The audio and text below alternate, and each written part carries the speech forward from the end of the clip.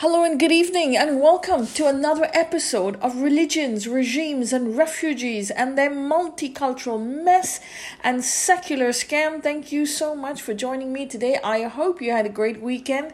I took a day off yesterday because I needed a break, needed to go out, but I was tired.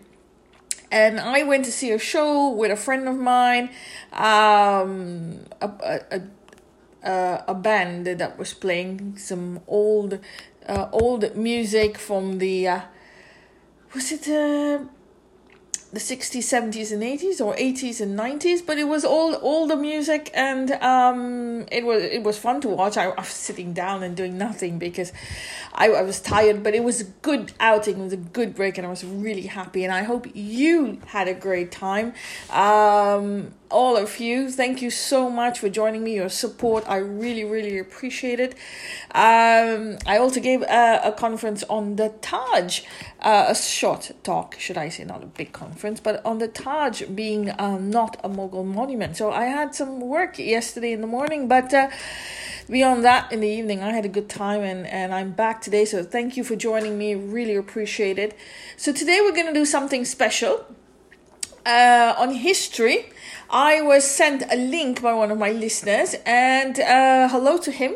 Thank you very much for the link. He sent me a link on someone who I've heard about, done research, but I never knew his influence. Now, I'm talking of none other than King Krishna Raja Wadiyar. He was the 24th Maharaja of Mysore, reigning from 1902 until his death in 1940. Okay, if you've never heard of him, look him up. Krishna Raja Wadiyar the Fourth. Now, the reason I was sent this link was, we always talked about how Nehru was the inspiration for India, how the Congress brainwashed us for that, and all these secular parties. It is Nehru's India. If we like India today, it's because of Nehru. Nehru was the father of the constitution, or he influenced the constitution. Ambedkar supposedly did it. But Nehru. They crib about Modi taking center stage, getting the limelight. They crib about everyone else. They locked up history in the cycles of time, and they thought that they locked it away and no one's going to find out, and we're just going to sit there and believe what they say. And now that we don't believe what they say anymore, we're doing our own research. They are crying democracy is failing. It's not democracy, it's their socialist suffocating mentality that's failing, because we know now that a lot of things that they told us were incorrect. One of the things was Nehru was the father of modern India. Well, I'm sorry, he is not. And thanks to the link, we know now that Krishna Raja Wadiyar the Fourth was really the one who spearheaded. He was way ahead of his time, and he spearheaded India's ascent to modernity, along with many other people. Obviously, he was not the only one, but he is one of the pioneers, along with Jamshedji Tata and many other people. But you're going to have to listen to this and do your research, my friends, because we have not given him his true place in history. We've put Nehru's face and name everywhere, and Mahatma Gandhi, but this is the true father of the nation, one of the true fathers of the nation, because independence is not got by political gains only, or sleeping with the governor, the viceroy's wife. Independence is received through knowledge, advancement, challenge, innovation, thinking out of the box. And that, my dear friend, is the basis. This is the motto for the 24th Raja of Mysore, Krishna Raja Wadiyar the Fourth. So I'm going to read you a little write-up about him, and I hope that you will do your research as I mentioned. So he reigned from 1902 until his death in 1940. He was born in 1884. He was popularly known as Rajashri, or the saintly king. And even the one and only Mahatma Gandhi revered the king in 1925 for his reforms and achievements. Okay, his state, the state of Mysore, was supposedly the best administered state in the world, acknowledged by a Viscount John Sankey in 1930, for those who are not aware, and that included me. He's often regarded as the father of modern Mysore, and this modern Mysore inspired obviously Mahatma Gandhi and Nehru, and from here Nehru gets his inspiration to then take this all over the country. But yes, the Maharaja of Mysore is the father not only of modern Mysore but also of modern India. His reign was literally dubbed as the Golden Age of Mysore, and he is considered dharmic, which we call Hindu today, but it's dharmic. So he was very pro Vedic knowledge, Vedic literature, revival of the Vedic civilization, our knowledge. So we'll go straight to how he grew up. His father unfortunately died very, very young after the sudden death of his father in Calcutta in 1894. His widowed mother ruled over the state until 1902, until he reached the age of majority to rule and his ascension to the throne. He became the fourth king of Mysore by name, hence known as Nalvadi Krishna Raja Wadiyar. The word Nalvadi means fourth in Kannada. His early administrative training was imparted by Sir Stuart Fraser of the Bombay Civil Service. Okay, he studied principles of jurisprudence and methods of revenue administration, was supplemented by extensive tours of the state, during which he gained immense knowledge of the nature of the country, which he would later govern. So he ascended to the throne in 1902. Sorry. The state of Mysore became the first state with a representative assembly, a democratic forum in 1881, the modern method of democracy, obviously, because there has been democracy before in the Indian subcontinent and all over parts of the world, including Greece, Europe, so it has existed before. The assembly was enlarged and became bicameral in 1907, and with the creation of the Mysore Legislative Council, a house of elders which introduced much new legislation for the state. Under the Maharaja's rule, there was development in many fields, and for those who don't know, very important, and it is something to tag and remember for the ages, because this one is the most highlighted development that you will know. During the Maharaja's reign, the kingdom of Mysore, was the first city in Asia to have street lights, my friend. That's right. The first city in Asia to have street lights, first lit on the 5th of August, 1905. That's right. And it was celebrated recently by the Mysore Council, Municipal Council, if I'm not mistaken.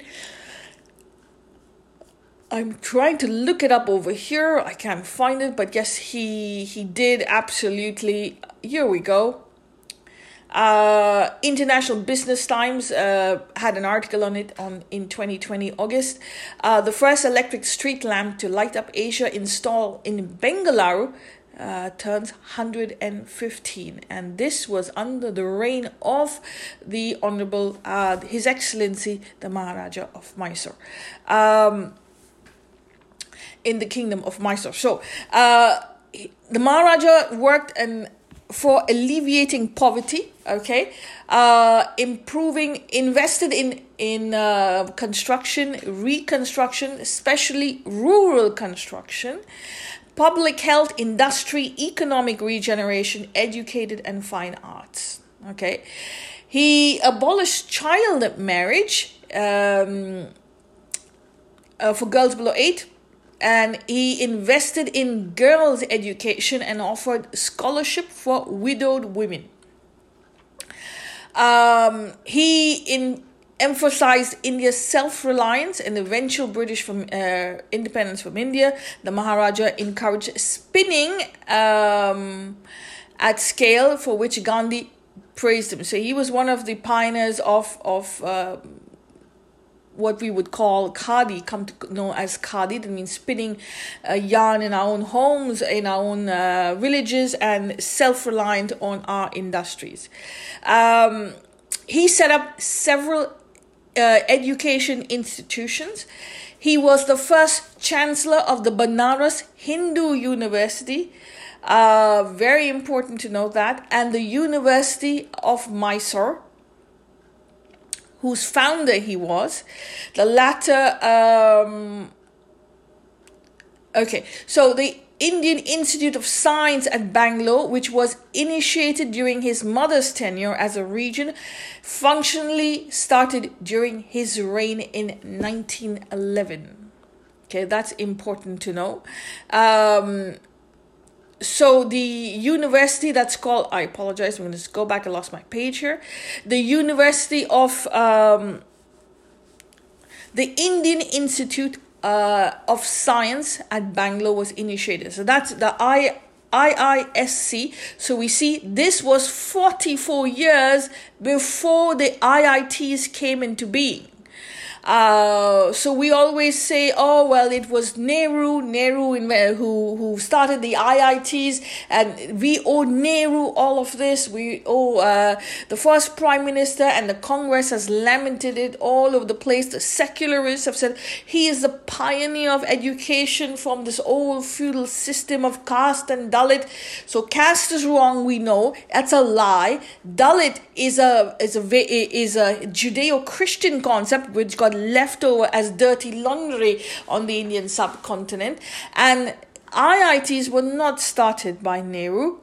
His inspiration started with the Maharaja of Mysore, who started the Indian Institute of Science, should I say, was one of the pioneers, because he the Maharaja gave land, we shall see later, he gave land for this, 371 acres of land, and a donation of funds was given by the Maharaja. The Indian Institute of Science, if I'm not mistaken, it's Jamshedji Tata. Jamshedji Tata was the founder, and land was given by the Maharaja of Mysore, and which gave them the ability to start this institute. And he was one of the pioneers of this. He allocated funds for this, and so he was a pioneer in getting scientific education into Mysore. Sorry, I apologize.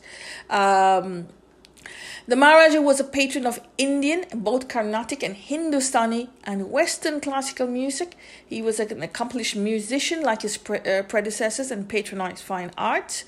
He was a connoisseur of Carnatic and Hindustani music, and he played 8 musical instruments: the flute, the violin, the saxophone, the piano, and the mridangam. Never heard of that one. Nadaswara, the sitar, and the veena. There were many people who were guests at his court, and and he entertained many dignitaries until his untimely death in 1940. So we'll look at some of the contributions of the Maharaja, either through funds, through land, through many avenues of helping out and empowering the poor, infrastructure, health, and reforms to alleviate poverty of the people of Mysore, of his state. So 1902, hydroelectric project at Shivan Samudra Falls is founded. 1903, Minto Eye Hospital is built in Bangalore, one of the world's oldest specialized ophthalmology hospitals. 1905, Bangalore becomes the first city in Asia to get electric street lights. 1907, Mysore Legislative Council is established with a view to associate certain number of non-official persons having practical experience and knowledge to assist the government. In 1909, Indian Institute of Science is established in Bangalore. State Bank of Mysore is established. I remember going to, having one in my locality when I was in India, and my grandfather used to pass by, and it was so cool. There were all these trees in the compound. I don't know if I don't remember ever going in, but I know I had it in my vicinity, and it was very, very nice. It was fantastic. Mysore Agricultural Residential School established in Bangalore in 1913. In 1889 by Maharani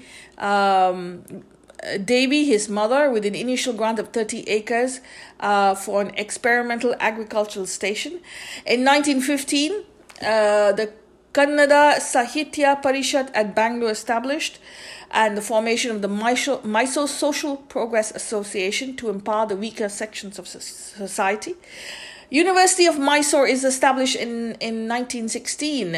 Bangalore Printing Publishing Company established. Yuvraj College at Mysore is established.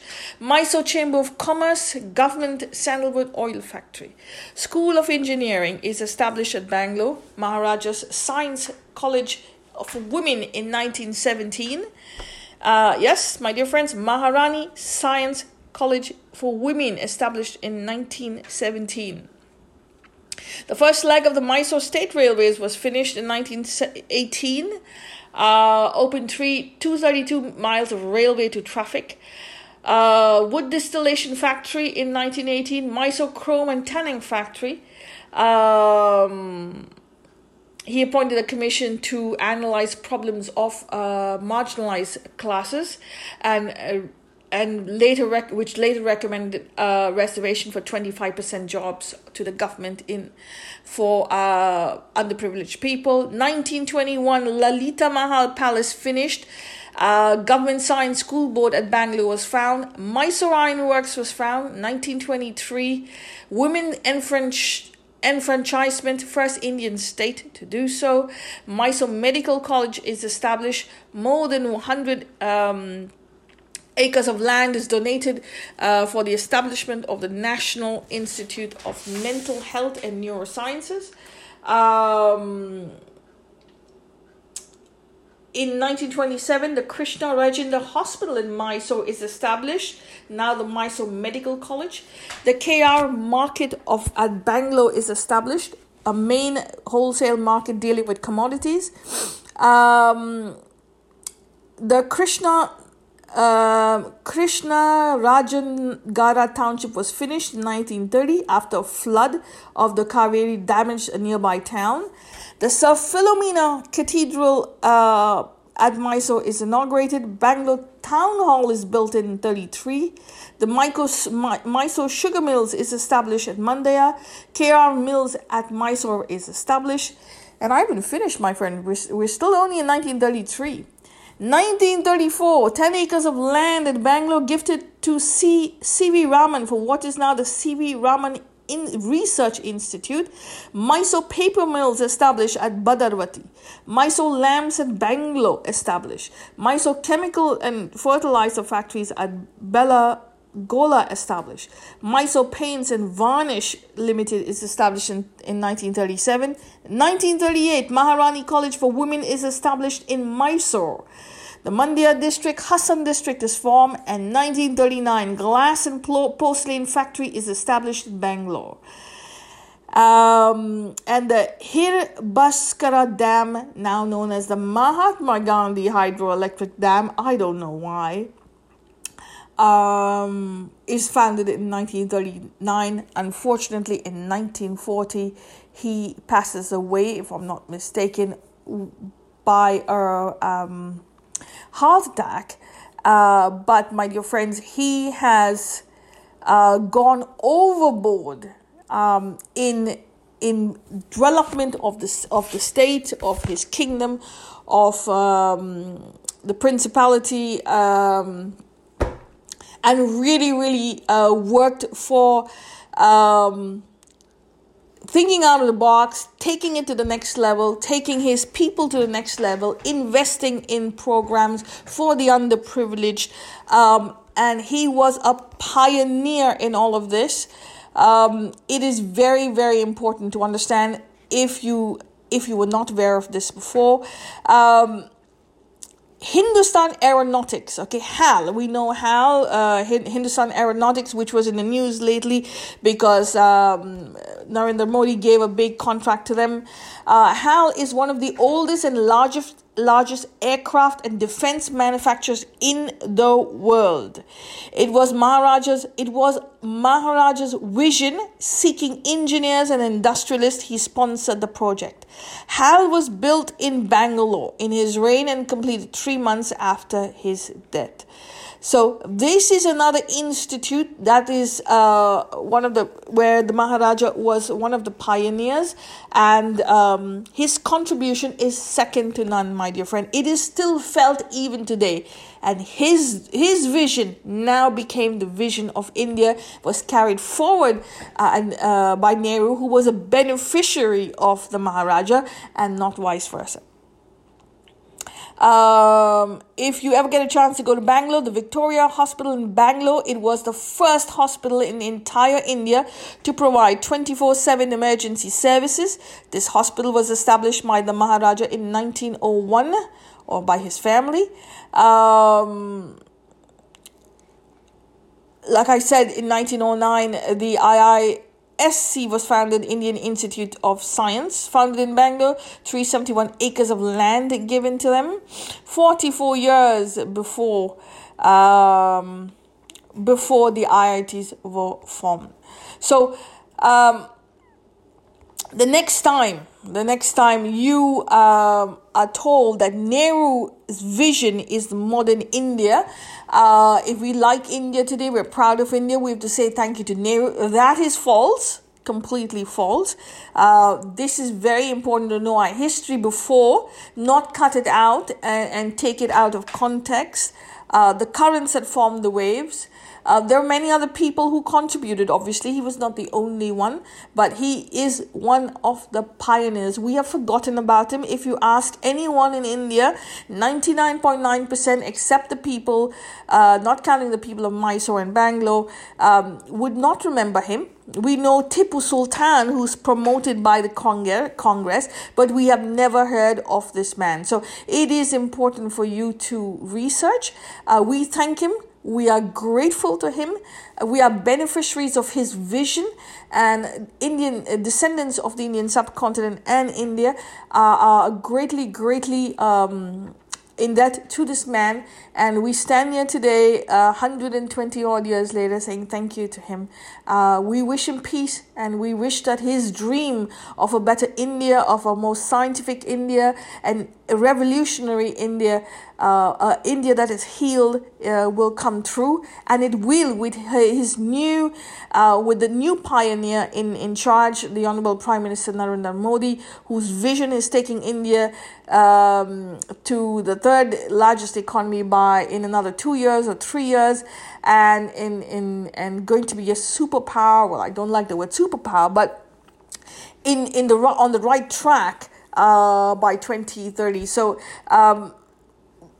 we're always grateful to be in this time that we have such a leader in the Honorable Narendra Modi, but we also have to remember the people who our ancestors who laid the foundation for us, walked the land and left her heritage for us to benefit from, and we have to take that, be grateful and take that and move on to the next generation and transfer this knowledge so that we can heal, we can remember, and we can always be inspired for a better India, a better future, and be part of the of the generation and countries of the world that contribute, that heal, that spreads her knowledge, and